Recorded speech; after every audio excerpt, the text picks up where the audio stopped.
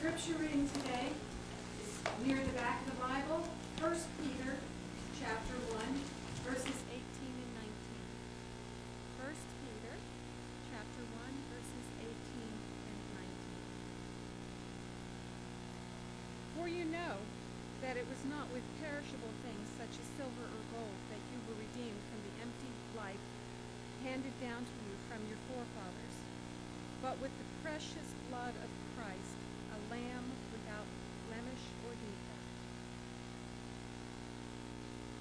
We thank God for His Word, that He can lead us, and we look forward to hearing what Kenny Haggett has to tell us this morning. Thank you for joining us.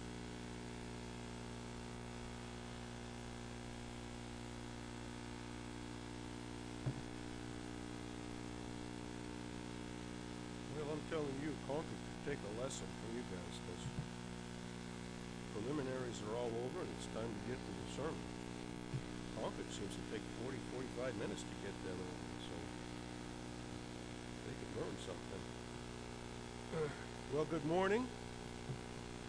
I am, I was just thinking, I saw on the door out there that it's live stream. And I was thinking maybe I should text my son who's out in Washington State, hey, look at your father live streaming. But I didn't want to be picked up on the live stream as playing with my phone in church. So maybe next time. I'd like to thank Steve again for the invitation. I do like coming.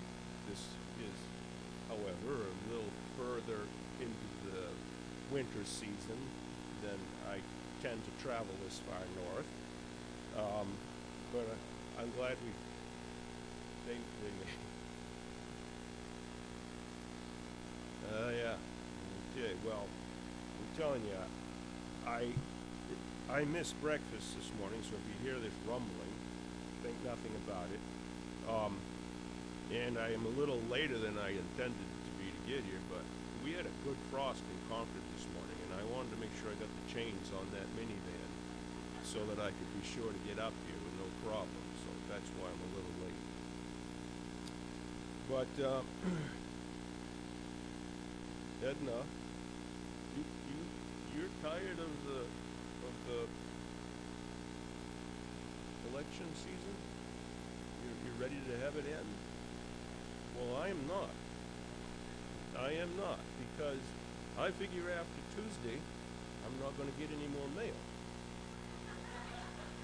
And, I like Christmas cards, so you can just imagine how I like all these political advertisements. I probably got them down at the house now, so it's okay. And no, I'm not a collector of political advertisements. Oh, my. Okay.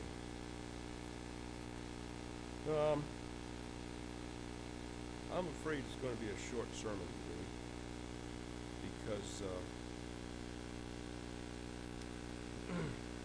well, I was looking at my computer, you understand that I'm not a great speaker, that I tend to read my sermons.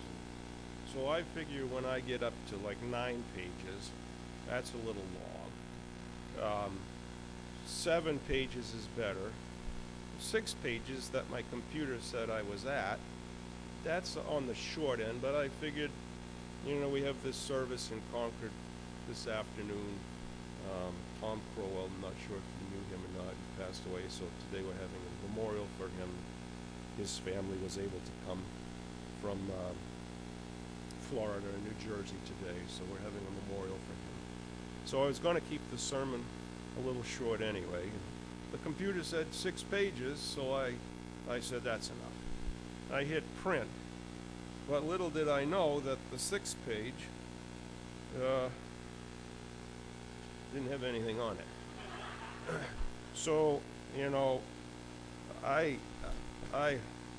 it's going to be shorter than usual. And the title. You know, you can tell I'm from Concord because I'm stretching those preliminaries right out, aren't I, Steve? Yeah, yeah. The title, it's Sin, Redemption, and Question Mark. Well, I didn't really exactly mean to send it with a question mark. I hadn't finished the sermon when Steve wanted the information, so I was still questioning what I was going to have for a sermon. But I think it fits. Sin, redemption, and then what? Okay? I was trying to, last night, trying to finish it up, and I was thinking maybe a good title would be Sin and the Two Levels of Redemption. But the question mark, it fits. Because probably when I get done, you're going to wonder, what was he talking about? So here we go. A while ago, a couple of my students, they displayed contrasting ways of making things right. Okay? They both were guilty of something, different things, which I'll tell you about in a minute. And they both recognized their guilt, and they both sought to redeem themselves from their guilt. So let me tell you about the first two. He was caught making a wooden bowl on the lathe. A small bowl to which he would attach a dowel with a hole drilled through it. Okay? He was making himself a pipe. Right? Now, my past experiences with this young man led me to believe that he was a very good boy. Always respectful, very polite in the hallway, in the classroom, very well-mannered, and he was embarrassed, and I believe very sorry for what he had done. Not because he got caught, but he was authentically ashamed of himself, because he could see that his behavior would ruin our relationship, which had been very good. I had let him come a number of times after school to work on projects, and he was very grateful. Okay? And so his first question after he was caught went something like, "When do you want me to serve my detention?" I asked him for what reason. He said, "For making the bowl." I said, "You did not have to serve a detention." He suggested then that he clean the shop to amend for his behavior. I said he did not have to clean the shop. He said he would like to clean the shop or do something I needed done to make up for his bad behavior. I said he did not have to clean the shop or do anything else. I told him that, yes, he had done wrong, and nothing he now did could erase the fact that he had done something wrong. I told him that I believed he was a good boy, and this mistake would not be repeated, and as far as I was concerned, the issue was over. He became confused at this thought of not doing something, either serve a punishment or do some good deed to make up for his mistake. As a matter of fact, he wasn't about to take no for an answer. He practically insisted that I let him do something to make up for his bad decision. I asked him if he had ever heard of the word grace. And did he understand what it meant? I said I was offering him grace. I forgave him. He did not have to do something to make things right, and all was forgiven. He walked down the hall shaking his head, and the first boy believed that he had to do something, anything, and probably a lot of things to earn back my trust. He saw that his action could possibly break our relationship, and it would take his action to mend it. He wanted to redeem himself. Now, there's merit in making reparations to a person or persons whom we have harmed. After all, the Lord said in Exodus 22, if you steal an ox and slaughter it or sell it, you must replace it with 5 oxen. And if you steal a sheep and slaughter it or sell it, you've got to replace it with 4 sheep. If you cannot afford to replace the animals, you must be sold as a slave to pay for what you have stolen. If you steal an ox, a donkey, or a sheep, or caught with it still alive, you only have to pay double. Okay? If you allow any of your animals to stray from your property and graze in someone else's field or vineyard, you must repay the damage from the best part of your own harvest of grapes and grain. If you carelessly let a fire spread from your property to someone else's, you must pay the owner. I'm not suggesting that guilty people not be held responsible for their actions, but I am suggesting that the theory of redeeming oneself by one's action between men is a concept that leads people to a false sense of how true redemption works. I am suggesting that guilty people cannot use good actions to redeem themselves to God. Perhaps one of the most famous of Jesus' parables is the parable of the prodigal son. Okay? Proudly demanded his share of the father's inheritance. After many failures humiliate and humble him, the son returns to his father and is welcomed back after he worked 16 hard years of labor to repay his father. No, he is welcomed back because of the love the father has for the son. The son did no actions to redeem himself to the father. There's a real danger, I feel, in our society that we begin to think our performing good deeds or making payments redeems us to God. We may make reparations to someone and may make things right between them and us, but it does not erase the fact that we have committed a wrong. And committing a wrong is a sin, and sin is done by sinners, and sinners need to be redeemed. The act of redeeming or saving or being saved from sin, error, or evil does not come from any good acts that we do. Redemption only comes from one source. Ephesians 1:7, in him we have redemption through his blood, the forgiveness of our trespasses according to the riches of his grace. Ephesians 1:7. There were at least 8 men who believed his blood and his grace belonged to the one called Jesus of Nazareth. Anybody know who those 8 men were? Matthew, Mark, Luke, John, Paul, James, Peter, Jude, and maybe one more. We're not really sure who wrote Hebrews. But there were at least 8 men who believed that this Jesus of Nazareth gave himself for a ransom for all, as a ransom for all, 1 Timothy 2:6, who gave himself to us to redeem us from every lawless deed and to purify for himself a people for his own possession, zealous for good deeds. Titus 2:14.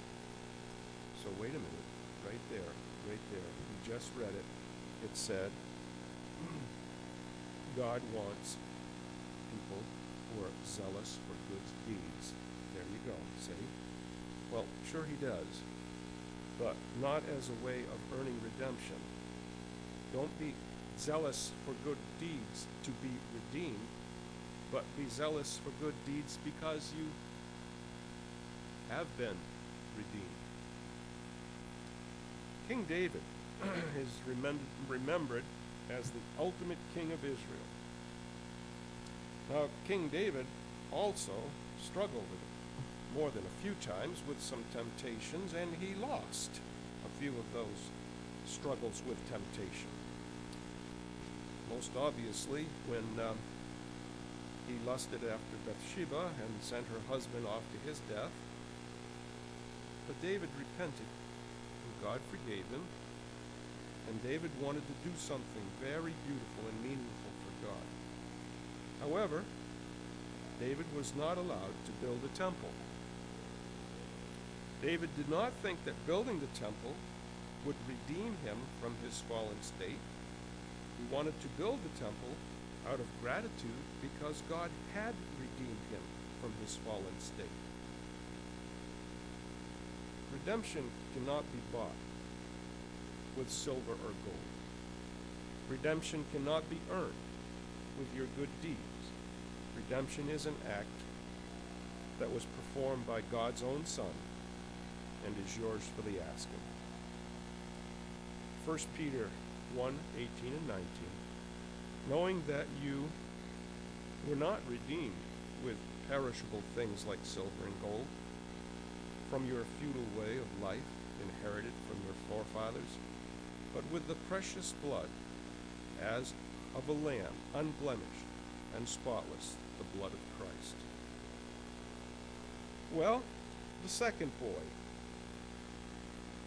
boy did something different. He couldn't stop talking during history class. So I told him that he needed to write a 2-page paper by the next day, focusing on how sorry he was that he continued to talk during history class. I was sure that the paper was not going to be written, and was surprised the next day when he came to class with his 2-page paper. I still have his paper. It's right here. His 2-page paper says, "Dear Mr. Haggett, I am very sorry, Mr. Haggett, for talking in your period 7. He actually went above and beyond the 2-page history class. The second boy's approach to redemption was to do as little as possible, the minimal, and think his little effort would atone for his fault. Two boys, two different approaches. One has no punishment put before him, yet wants to do as much as possible to redeem himself. The other boy has the punishment put before him and thinks doing the minimal will atone for his fault. You ever met anybody like those two boys? First boy thinks, and people like him, that they can pay for their sin with good deeds. They can't seem to do enough good deeds to pay for their mistake. The second boy, and people like him, try to pay for their sin by doing as little as possible. The first boy thought redemption came by action, working off a lengthy punishment, or by doing many good deeds. The second boy thought redemption came by action, all right, but doing something that would minimally satisfy the punishment. Two extremes of the old "I've got to do something to be redeemed" syndrome. However, both boys are correct. Reaching a redeemed state with God takes action, but human action is where both boys were mistaken. It's no wonder God didn't leave the redeeming process up to humans. If you went up to someone on the street and asked them what the word redemption means, the secular definition would likely come with an implication that redemption is man acting to redeem or atone for a fault or mistake that he committed toward a fellow man. Man realizes that his redemption requires action and relies on his action when redeeming himself with his fellow man. The Christian, however, may add a second part to the definition of redemption, as including action necessary to redeem or atone for a fault or mistake toward God. And that sort of action, a Christian would say, man is unable to do for himself. God realizes that man's need for redemption goes deeper than man being able to redeem himself. Man's need of redemption, true redemption, redemption with God, includes man redeeming himself. That requires action too, but for which God knows only his action is sufficient. Colossians 1:13 through 14. For he rescued us from the dominion of darkness and transferred us to the kingdom of his beloved Son, in whom we have redemption, the forgiveness of sins. The Christian recognizes that all have sinned and fall short of the glory of God, being justified as a gift by his grace through the redemption which is in Christ Jesus. Romans 3. It is that time of year again, folks, when Christians recognize that God's redemption included this little passage. And it really is time for me to get a Bible with bigger print. The Christian recognizes that God's redemption includes this. Now, there were in the same country shepherds living out in the fields, keeping watch over their flock by night. And behold, an angel of the Lord stood before them, and the glory of the Lord shone around them, and they were greatly afraid. Then the angel said to them, Do not be afraid, for behold, I bring you good tidings of great joy, which will be to all people. For there is born to you this day in the city of David a Savior, who is Christ the Lord. And this will be a sign to you. You will find the babe wrapped in swaddling clothes, lying in a manger. And suddenly there was with the angel a multitude of the heavenly host, praising God and saying, Glory to God in the highest, and on earth peace, goodwill toward men. God's redemption story includes that little passage. Of course, it goes on from there. It includes God sending forth his Son, born of a woman, born under the law, so that he might redeem those who were under the law, that we might receive the adoption as sons. Galatians 4.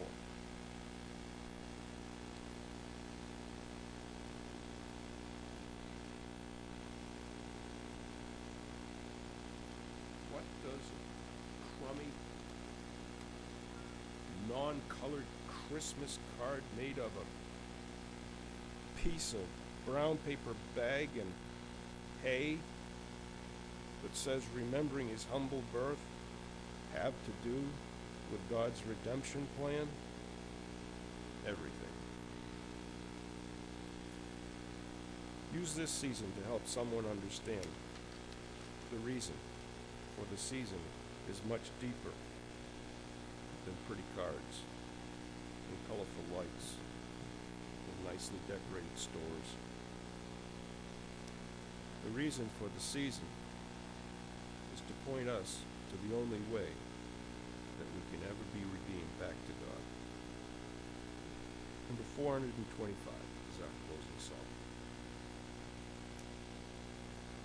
Caught you off guard, didn't I, dear?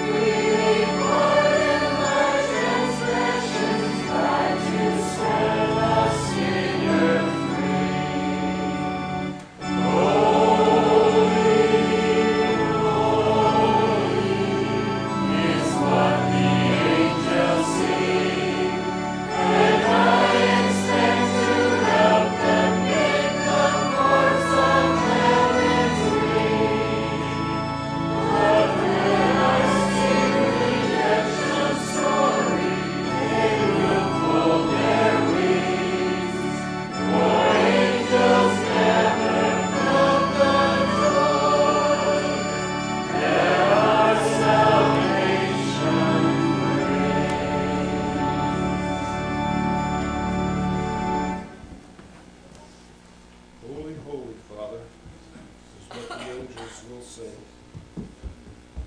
but we will be able to sing redemption story, knowing that there's nothing we have done that has redeemed us back to you. But all the glory and the praise and the honor go to you. Amen. Amen.